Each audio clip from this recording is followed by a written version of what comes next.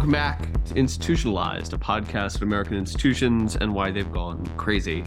I'm Charles Van Lehman, a fellow at the Manhattan Institute, contributing editor, City Journal. I'm Aaron Sibarium, a reporter at the Washington Free Beacon. Aaron, how is your investment portfolio faring? How is my investment portfolio faring, Charles? We're not licensed financial advisors. I don't think it is that's a curveball. Yeah.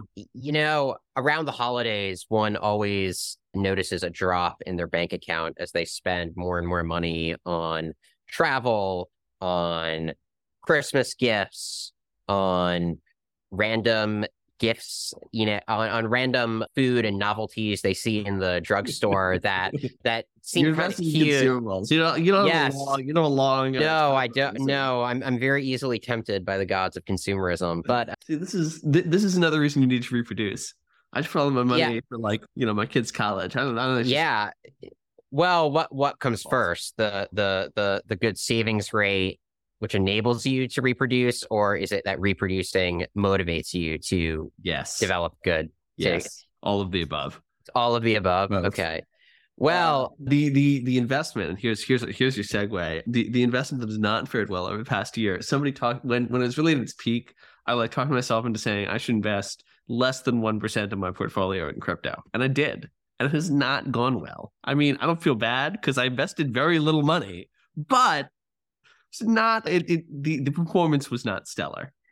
Yeah, I have not invested anything in crypto, and recent events do not make me want to invest more. It's doing much better than it was 7 years ago. Fair enough. In the long run, crypto has gone up. Sure. Well, on that note, Charles, what are we going to be talking about today? That's a great way to segue. We're interested this week in cryptocurrency. Crypto is a massive and poorly understood market. The statistics I was looking at this very morning suggested global market value is something like $850 billion. It's a major source of wealth for at least some people. It's not clear how much innovation. Obviously, there have been a couple of high-profile crypto-related issues in the news in the past week. Most prominently, the continuing collapse of crypto exchange FTX and the decline and fall of Sam Bankman-Fried. But this is part of a longer history of volatility in the market. People talking about FTX now say it's nowhere near as bad as when the Mt. Gox exchange collapsed 7-8 years ago. But we're interested in it's a new financial technology. Some people think it's a speculative asset. Some people think it's an elaborate pyramid scheme. Some people think it's like the next thing in finance. It's going to knock down fiat currency and government and revolutionize the world. I'm more interested in sort of trying to figure out what to think. So Aaron, walking into this conversation with our guest, what do you think about? What is your impression of crypto? Yeah, so I should say that I do not know much about crypto. I barely understand blockchain and am thus really unqualified to have any kind of opinion on it whatsoever, which is why I'm eager to talk to our guest. But I will say, to the extent I have intuitions about it, I won't even call them opinions. I've always been struck by how crypto is framed as this decentralizing technology that's resistant to I guess you could say the sort of synoptic schemes of regulators and technocrats. It's supposed to be outside of the realm of the centralized state, capable of crossing borders, of perhaps even, rendering obsolete the, contemporary nation state, all this kind of stuff. And I'm curious as to whether that kind of analysis of crypto as this radical decentralizing technology is going to continue to make sense following the FTX collapse and other things. It seems like there's a lot of pressure for regulators to step in and perhaps to even make this technology bring it under kind of the centralized ambit of national governments. And I wonder what that does to both the alleged promise of the technology and also what it does to these kind of almost sci-fi political schemes of a post-territorial political world. Those are really my only thoughts. Again, I don't understand it well enough to have stronger opinions beyond that. Fair.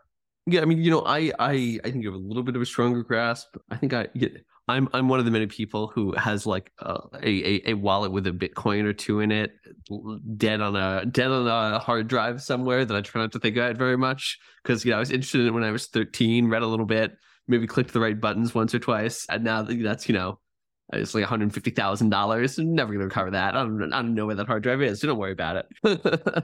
but I think I've heard the pitch on crypto. And we'll talk to our guests about sort of what the bullish case is for it. But I'm also a little bit skeptical. I'm skeptical of of sort of its current applications. This is a pretty conventional take, but what is it being used for besides buying drugs on the internet?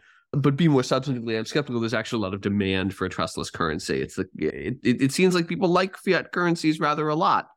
And if that's the case, then I'm curious to see in which applications it's likely to be adopted and which applications it's not. So I think those are sort of some very broad questions. And I think our guest is a great guy to talk to us a little bit more about the nitty gritty. Now, why don't I introduce him? David Yermack is the Albert Fingerhut Professor of Finance and Business Transformation at New York University Stern School of Business, where he lectures on Bitcoin and cryptocurrencies, among many, many other topics. He's the author of a number of relevant publications, including, quote, Is Bitcoin a Real Currency? In the Elsevier Handbook of Digital Currency. He also holds like 53 degrees. I was looking through his CV earlier. The man has a degree in everything. So he's here to defend the value of his expertise. I'm skeptical of the expertise that we are. David, welcome to Institutionalized. Thank you. I appreciate the opportunity to come on.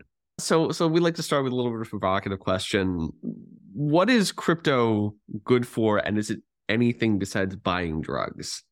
Crypto was designed as a payment system, and it's a payment system that operates independently of central control. There's no trusted third party. That typically, if you write a check or use Venmo or a credit card, there's going to be a bank or a credit card company who essentially keeps the books, ratifies the transaction, maybe arbitrates disputes if people disagree that the right amount might not have been paid. And all of this adds both cost and risk, that some transactions can be reversed or somehow edited by American Express or Bank of America. And we all pay fees for the privilege of this kind of oversight. So the mission was very libertarian, that the people who launched cryptocurrency wanted a trustless payment system that was independent of any third party, where basically an algorithm takes the place of the banker. And I think they were much more successful than they ever imagined, because the thing has grown very, very quickly and at this point greatly exceeds the capacity that was originally put in place to accommodate it. So people use it for a variety of reasons. And one of them is to go off the grid, if you would, which is to evade sanctions, to buy contraband and so forth. There are many much more benign uses, such as moving money from one country to another, that typically, if you want to send money from New York to London, which should be easy, it's going to take you a couple days and you'll charge fees of maybe 5%. Which all I can say in defense of that is that it used to be 8%, and the system has improved a little bit. But with cryptocurrency, you can do it instantly in a much more secure way for virtually no fee. And this is useful not only to big corporations, but to working class people with families in the home country who want to send money back to places like Venezuela. You see, the use of crypto for this purpose is an alternative to the legacy financial system. And it allows them to avoid the high fees and to not worry so much about security and so forth. So it's meant to be a general purpose retail currency. And to say, what's it good for is like saying, what's the US dollar good for? That we've had money in society for thousands of years, and this is a new type of money. So let me just sort of dig down in that just a little bit, because it does seem like on the one hand, crypto is a currency, or it's ostensibly treated as a currency, but on the other hand, it's clearly an asset. It's it's a thing that people invest in, speculate on, et cetera. And you could argue, well, the US dollar is an asset in the same way. People buy dollars, people buy treasury bonds, but they sure seem to behave very differently. So when we talk about crypto, can you give us some what can you give us a sense of how we can resolve that paradox? Is it a paradox? What is that? What are the implications there? So what you said a moment ago is important, that people do invest in foreign currency, and there are vast international markets. And the fact that people invest in crypto doesn't mean that it isn't also a currency. People invest in euro and yen and Swiss francs and so forth. Crypto has always been very volatile, though, much more volatile, not only than currencies, but more volatile than gold, even more volatile than technology stocks and, very risky investments. And I'm not sure we completely understand why that is. I think part of it is that the privilege of trading next, of being first in line to trade, gets auctioned off on the crypto system, that in most markets, people queue up and it's first come, first serve. But in crypto, you can pay to cut the line. And what this may lead to is people with the most extreme beliefs trading at the head of the parade, and very sharp differences of opinion leading to people placing extreme bets that are in the end going to whipsaw the price perhaps much more than a regular asset. I think economists have a lot of work to do, though, to explain more, why crypto is so risky. But that risk tends to attract investors. That volatility is exciting, and you get a lot of young male investors with high disposable income and too much free time who have, stampeded into this area looking for the same adrenaline that you might get from gambling on sports or, playing the Robin Hood penny stock markets and so forth. Is this ability to cut the line, is that intrinsic to crypto, or is that just a kind of contingent feature of the currencies that have been set up? Well, there's at last count 21,000, and people create new ones every day. So there's very interesting design differences between them. But if you look at the big ones like Bitcoin and Ether and so forth, you put a tip on the transaction that would go to the validator or the miner who takes your transaction and builds it into the blockchain. And this tip essentially amounts to an incentive for them to pick you over somebody else with a lower tip. In other words, it's an auction. It's like if there was a restaurant with 12 tables and one waiter, we could all put different tips out to see who gets served the meal first. And this is a very different approach than you see in most financial markets. It's typically extremely tightly regulated who gets to trade first. And there are offenses known as front running, that if you cut the line and especially do this in collusion with a broker, people can get into big trouble for that. There's a great interest in fairness that comes from first come, first serve in the minds of the regulators. Crypto markets just put the privilege of trading up for auction, which is very interesting. It's a different way to think about allocating the liquidity in the market by essentially giving it to the highest bidder as opposed to the person who got there first. Just very briefly, I don't want to spend too much time on the mechanics because I think we're more interested in the financial implications. But when you talk about this process of auctioning, can you talk about how a system like Bitcoin or Ethereum actually does that auction? So there are people all around the world who are trying to build the next block on these blockchains. And in the Bitcoin system, you have to guess a random number that will complete a puzzle. Ethereum has very recently switched to a different system that more resembles a lottery where people are picked at random. But whoever writes the block gets a big reward. It's currently 6.25 Bitcoin, and Bitcoin's trading today for about $17,000. So there's a prize of $100,000, plus you get the tips on the transactions that you pick. So a miner essentially gets two things, the tips from people who want to trade quickly, and then the reward for having solved the puzzle. These things are known as gas on Ethereum, that you have to put gas in the tank of your transaction to get it to launch. But ultimately, whoever puts the highest tips or the highest gas fee is going to be preferred by the miner simply because it puts more money in their pocket. Again, think of a waiter choosing to bring dinner to a set of 12 tables, and they're going to serve the one with the biggest tip first if they were permitted to discriminate in that way. So let's sort of go back to the use cases a little bit. Let's imagine that I'm a foreign-born native worker in the United States, and I was sending remittances to my family in Venezuela, an oppressive country. And you say you could use, I forget the name of Bolsa, I forget what the term is, or what the name of the organization is. You could use some other standard remittance service, or you could get your computer to solve very hard cryptographic problems so that it could spit out Bitcoins, or you can pay somebody else who used their computer to do that and use that money maybe to buy drugs. It is hard for me to see that as a use case that would be sort of like a killer, make crypto into a killer app. So what is the bullish case for crypto becoming widely used, or at least being widely used within certain domains? I think the most bullish case really points to the problems of governments in maintaining the value of their own currencies and the likelihood that people may seek out alternatives. So we have at the moment quite a bit of inflation in our country. The US dollar has a return of about -8% a year lately, and it's worse in the UK and in the Eurozone. The inflation's more in the direction of 10% or higher. So one thing crypto offers is a mathematical formula for the money supply that guards against central bankers who just turn on the printing press. And it's a problem right now in the Western economies, but you've had catastrophes in places like Argentina, Venezuela, Zimbabwe, lots of countries that lose control over the money supply because they're unable to collect tax. So, crypto is seen by many of the promoters as a better way to issue money so that people can predict the future money supply and not worry about inflation eroding the value of their savings. And personally, I have some issues with the formulas and so forth, but this was really the rationale that was put out there by the people who launched this, that it would, if not replace the central banks, create a disciplining force, that the central banks would know that this was out there in the shadows, so they would tend to rein in their behavior out of fear that, if they printed too much money, people would turn to crypto.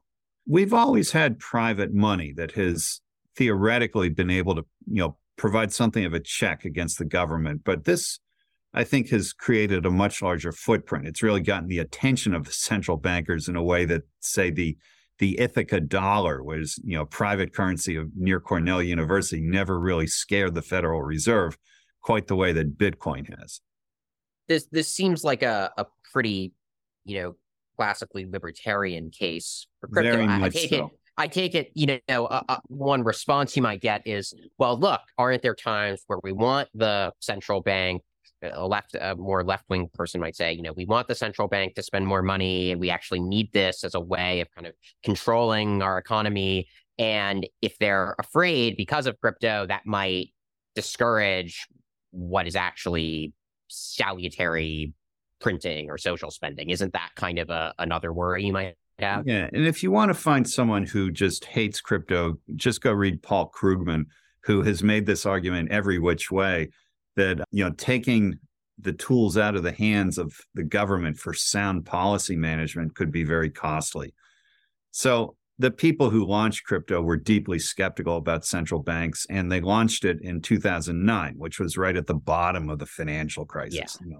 The timing of this was not an accident, that they found an audience for this precisely because there was so much angst at the time of the GFC, the global financial crisis. And, I think there's a range of views on this, and not everybody has to use it, but there are certainly folks who have looked at the GFC, have looked at the pandemic, the trillions of dollars that seem to have been somewhat unnecessary, but were released into the economy, and wondering if you wouldn't have been better off with just a mathematical formula. And I think you have to give the creators of crypto a lot of credit, at least for starting this debate. This is a very old debate in macroeconomics, and they brought it right to the front burner to argue over the principles of a question that really is quite important, no matter which side that you're on.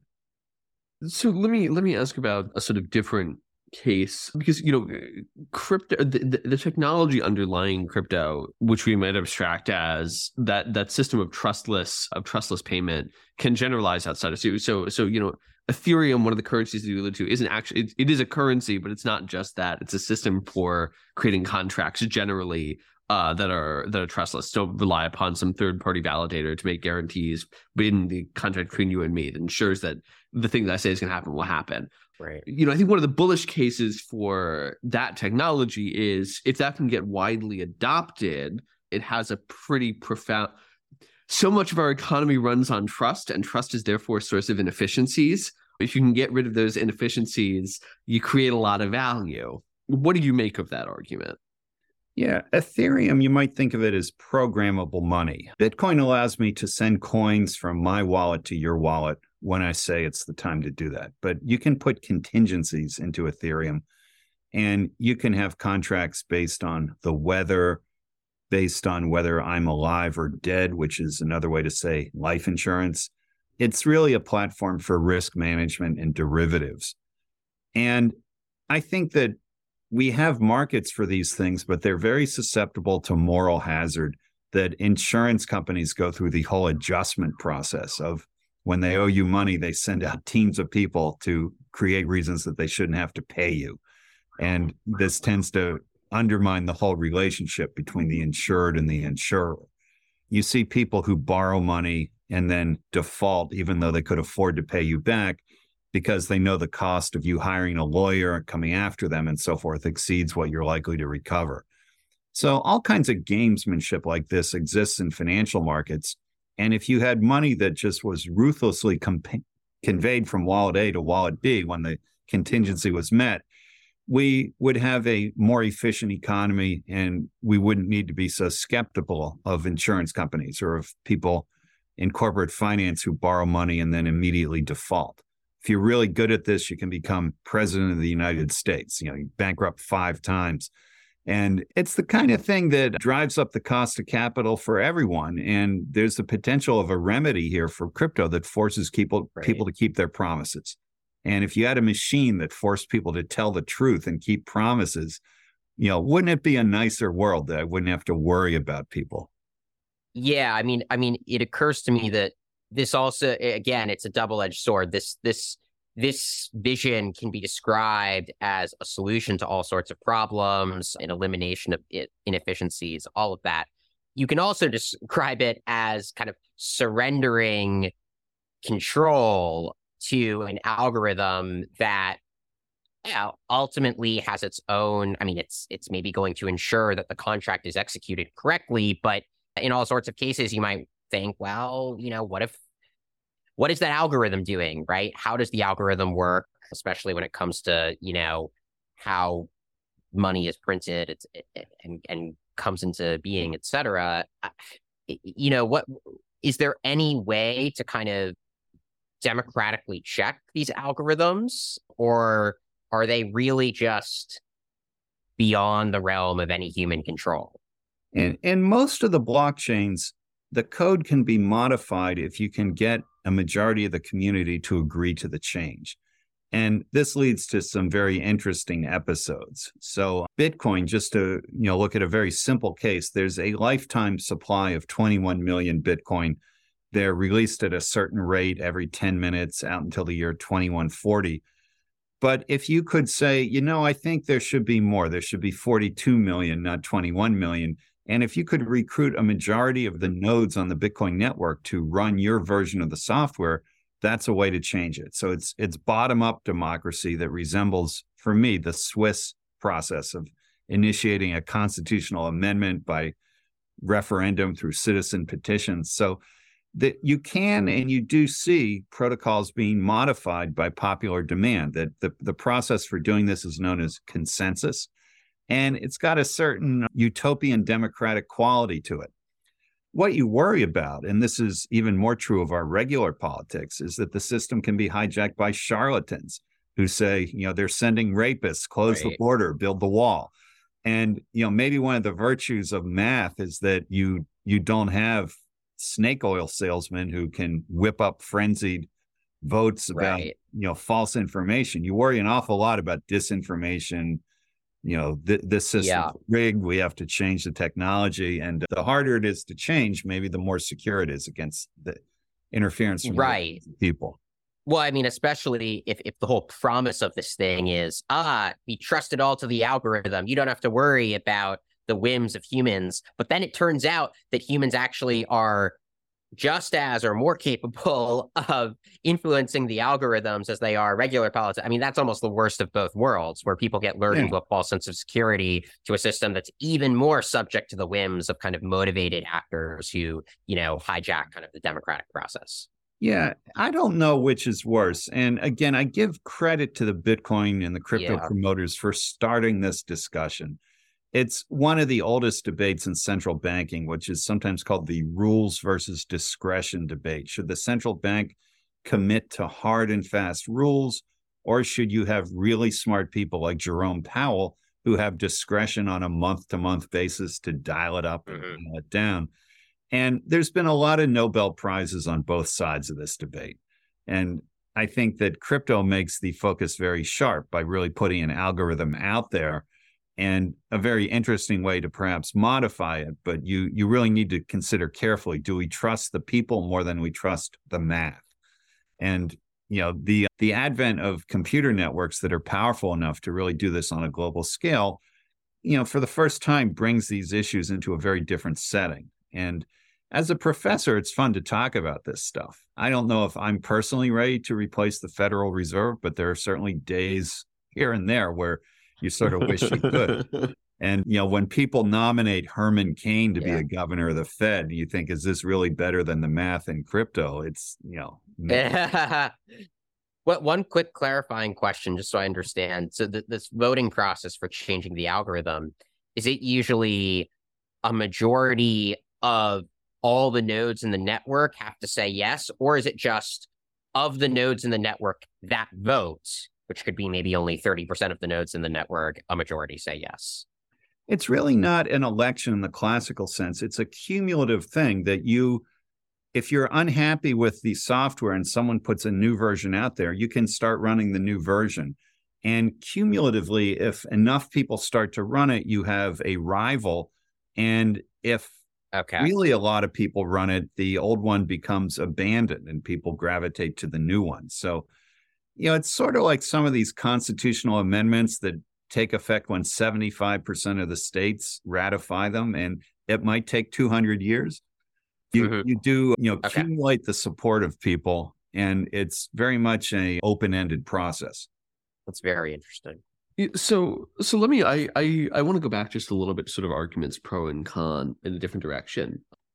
One, you alluded to sort of earlier, one of the arguments for crypto is a stable store of value that, like, the Fed might decide tomorrow to print the Fed will decide tomorrow to print lots and lots of money and devalue the dollars in my bank account. And that would be very bad. If I live in, Venezuela or whatever, they might destroy my livelihood. And the counter argument is, if all of my money was in crypto, then my money would be worth a lot. It would have far less purchasing power today than it did a year and a half ago.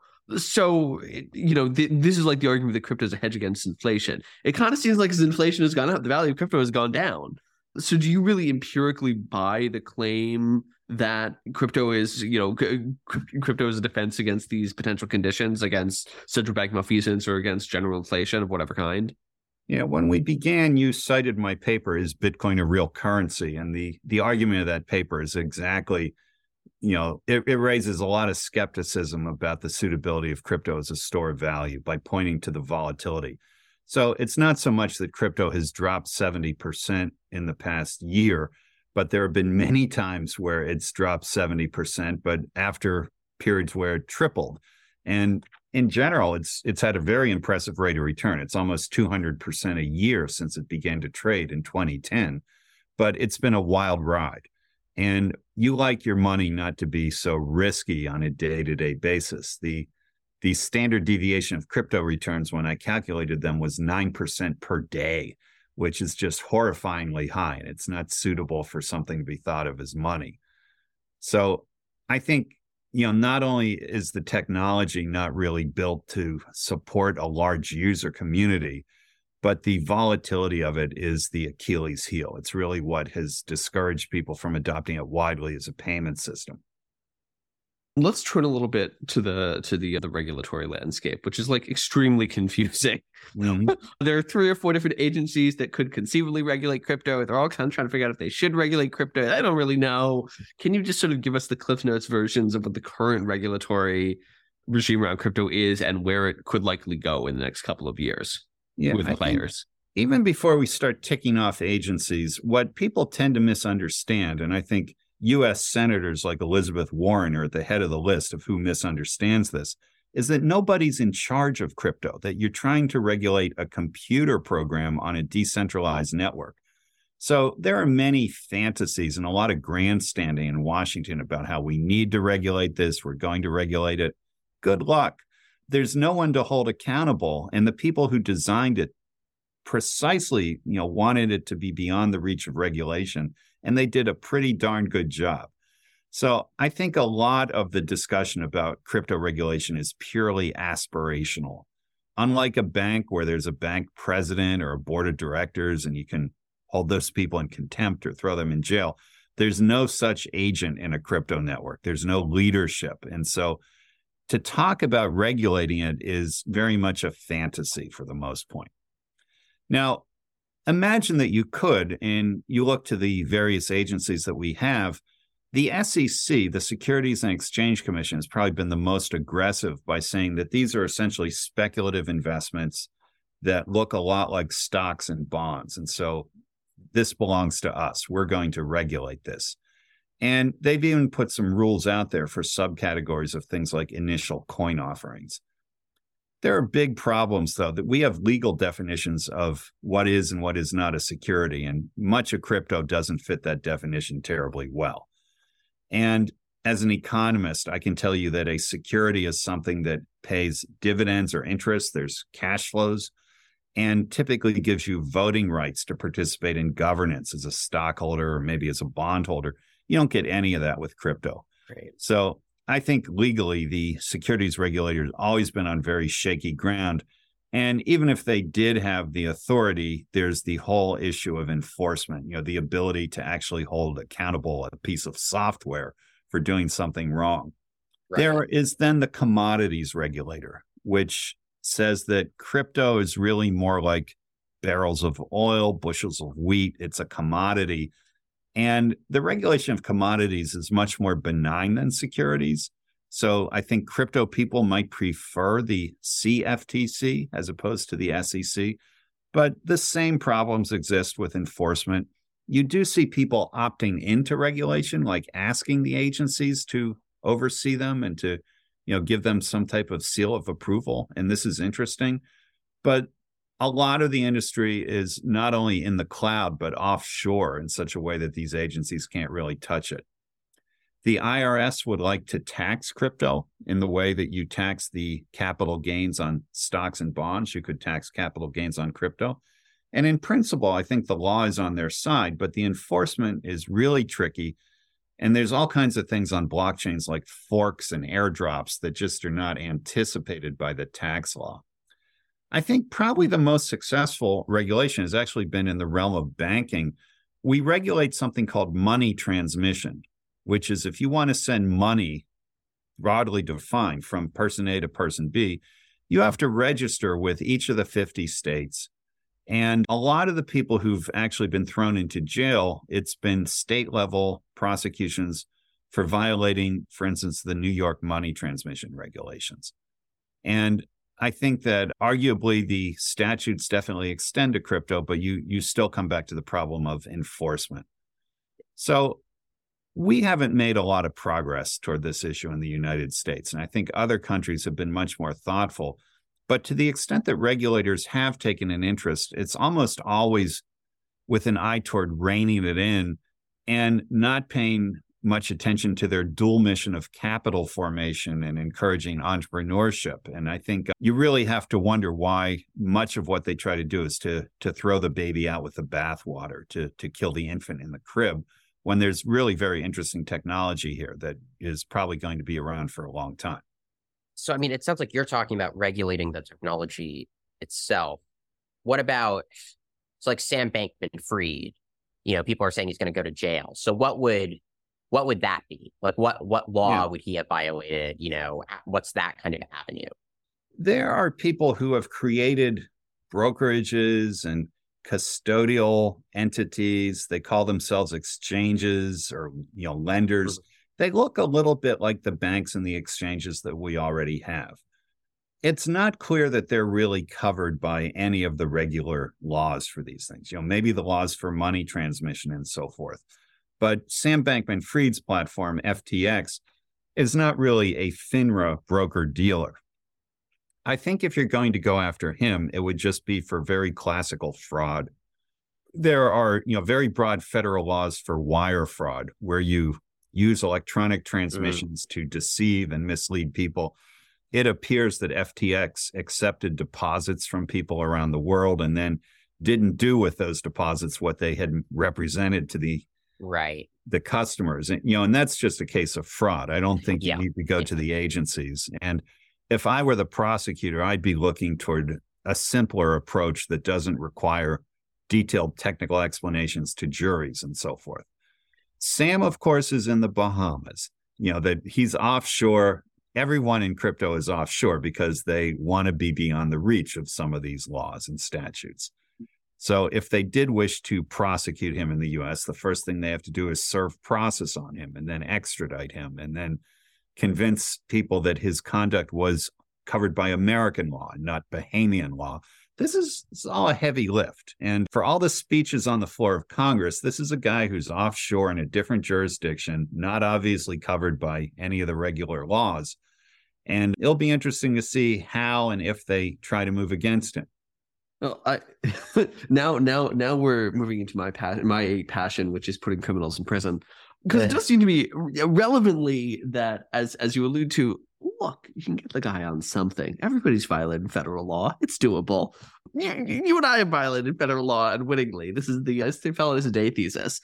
But I wonder if that gets to a bigger point at crypto, which is, sure, it's a decentralized network. Sure, it doesn't rely on central banking. Sure, it's sort of hard for regulators to touch. But a sort of broader historical reality is that centralized societies usually beat out decentralized ones because they're more centralized. They've concentrations of power. Soviets, I guess. Yeah, they've concentrations of power that, relatively speaking, the concentrations of power that make it easier for them to crush their foes. So do you think that... I can't disagree with you more. I mean, everyone who's tried to over-centralize power, and the latest example is the great dictator of China, it typically blows up in your face. It's the decentralized democratic countries that are the least worst. Wait, in absolute terms, America is decentralized or centralized? America's a very decentralized country. We're federated. I would call sub-Saharan Africa decentralized, right? Like yes, allegedly America is decentralized, but also, I don't know, the federal government extracts huge quantities of value and then redistributes it and spends in absolute historical terms. This is a pretty decentralized country compared to, say, France, and certainly to countries like Russia, China, and so forth. But it's pretty centralized compared to crypto, abstractly. Well, Charles, I think maybe I see what you're saying, that maybe the better way to frame it is state versus non-state. Sure. Right. Like that's what's going on here, right? The question, I think the way to reframe Charles's point is that states tend to win out over non-states, right? I don't know. Every central bank in the history of the world has failed except two: the Bank of England and the Federal Reserve. The Bundesbank in Germany is, melted down multiple times in the last 100 years. It's very, very hard to sustain these things historically. The U.S. is really quite unique. And I would say that we're a young country and we haven't had the opportunities to fail that France or Japan or, many other countries have been through several iterations of. So I wouldn't be overconfident about this. And I think, the great strength of our country is that we decentralize decisions to markets. We permit creative destruction. We don't overregulate. And we have an economy based on freedom and free exchange that tends to outcompete most of the other economies. And it requires a lot of trust in individuals. And you may have seen that we don't even run elections the same way from one county to another. There's extreme amounts of decentralization in political power and so forth. That is overall, I think, a virtue of our system.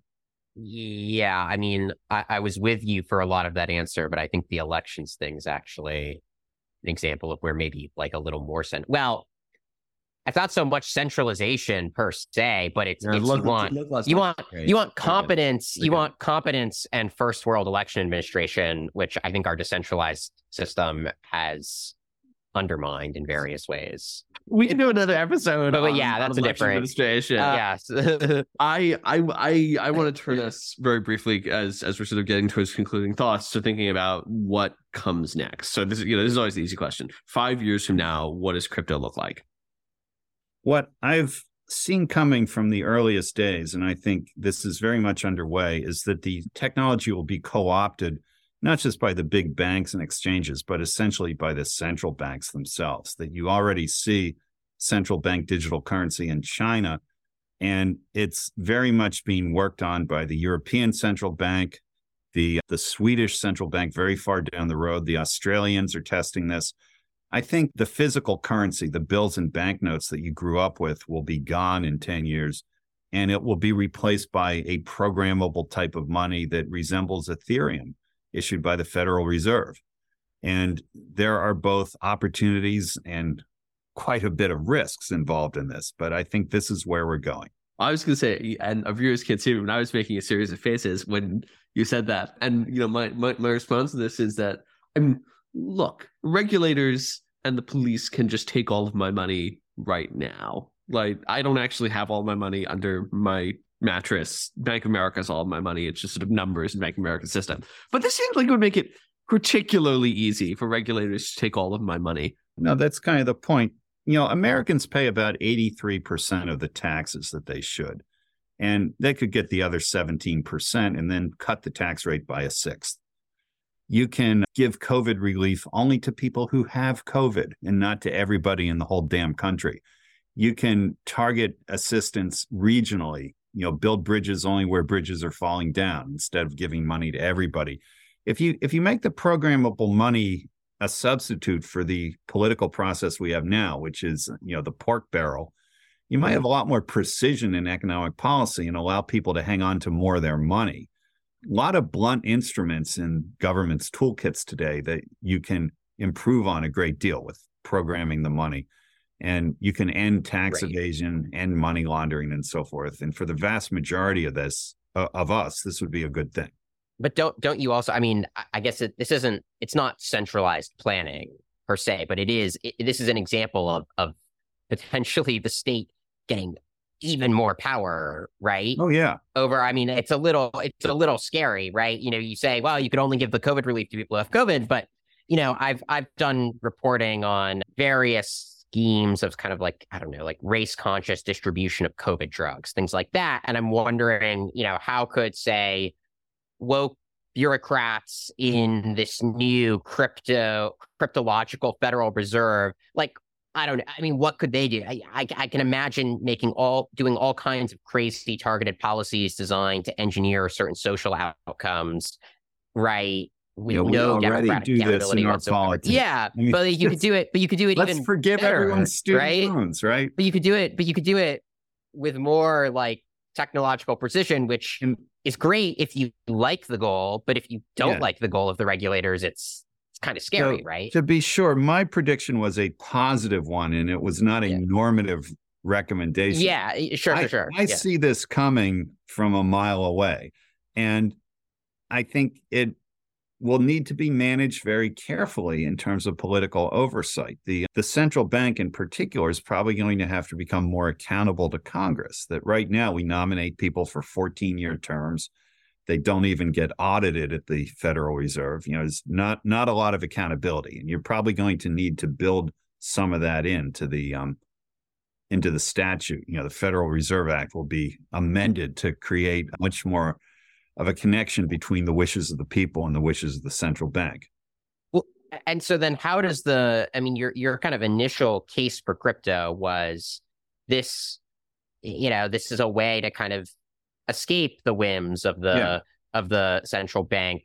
How does the central bank itself getting into crypto change or not change that analysis? No, it's hugely ironic that, I think if you look at what the crypto people were trying to achieve, in many ways, they've achieved the opposite. It was supposed to be a completely private currency with this pseudonymous system of wallets on a blockchain. Turns out that you can invert those wallets really easily and figure out who controls them. And it's the opposite of secret. It's the most transparent financial system there's ever been. There's no privacy at all.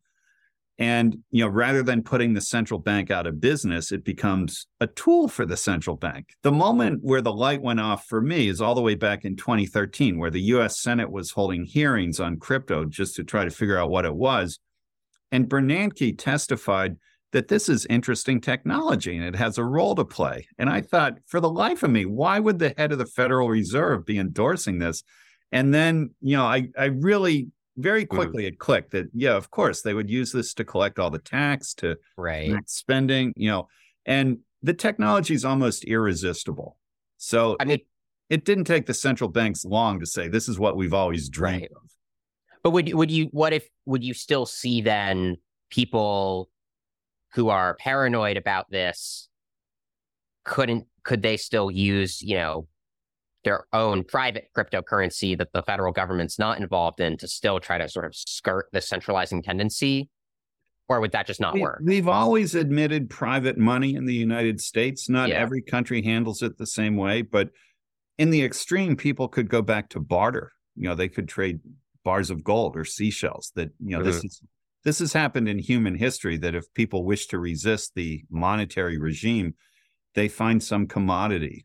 Salt played this role for many years. And I think as a means of protest, people might opt out of the system and, either use foreign currencies, just as the dollar, in fact, is used in many countries, or use some type of commodity that is suitable as a unit of account, medium of exchange, and store of value. Why couldn't they just, maybe I'm not understanding, but why couldn't they use just other cryptocurrencies? No, they could. Yeah. I think the cryptos, though, have a problem of scalability. Right. Okay. Yeah. With Bitcoin, only 4 people per second worldwide can use the network, and that's not very many. Yeah. So, I think you're a long way from having a viable crypto that's widely adopted. I see. Makes sense. Why don't we take that as an opportunity to move to closing thoughts? Aaron, what's your takeaway from the conversation? I'm still a kind of crypto neophyte, but I think I understand it a little better now, thanks to our guest, which I appreciate. I have to say, I mean, the way we're leaving it both makes me understand much better the appeal of this and why it's taken off. And I'm inclined to think, look, this isn't just, a scam for buying drugs. There's a lot of real use cases here. But also, by the same token, because it's not just a scam for buying drugs, it has the potential to really reshape society in pretty radical ways. And, there is sort of the efficiency free market libertarian case for this of, we'll just collect all the taxes more efficiently and they'll generate surplus. That'll be great. But then there's sort of the more classic just fear of state power libertarian in me that thinks this is potentially moving us towards some Chinese directions that I don't love. So I don't know. This conversation both made me smarter and a lot more alarmed about all the potential things that could go wrong. I don't know, Charles, where does this leave you? I think as an investor, I'm much more bullish on crypto than I was at the start of the conversation. I'm going to buy. So you're going to contribute to the problem because you're going to now buy into it and legitimize it. Well, they might ban all the non-government cryptos, and that would become an issue. But in terms of their, how would they do that? That's actually a question. So could they do that? No, as long as computer depends what you would ban. It's decentralized. You can't unplug it or turn it off. Yeah, but if all states prohibit people operating within the jurisdiction from accepting anything other than government sanctioned dollars, then sure, you can't take it away from people. This is one of the. In history, there's nothing to promote a currency like a local government trying to ban it. It usually has exactly the opposite effect of making it, more popular. Well, then wouldn't people just then trade go through a number of trades through different kinds of cryptocurrencies until they eventually can convert it to, I don't know, Swiss francs, and then they convert to francs. No, there's going to be a way around it. I mean, I go to, a place like Argentina and there's 2 exchange rates, or back in Soviet Russia, they had the black market rate and the official rate. Many countries do this. And the black market very quickly emerges to fill the void and, find the market clearing price. It's very hard for governments to ban money. And I guess, can I just ask one more thing? No, this is interesting because I'm thinking about like the Great Firewall of China and how China really aggressively regulates the internet.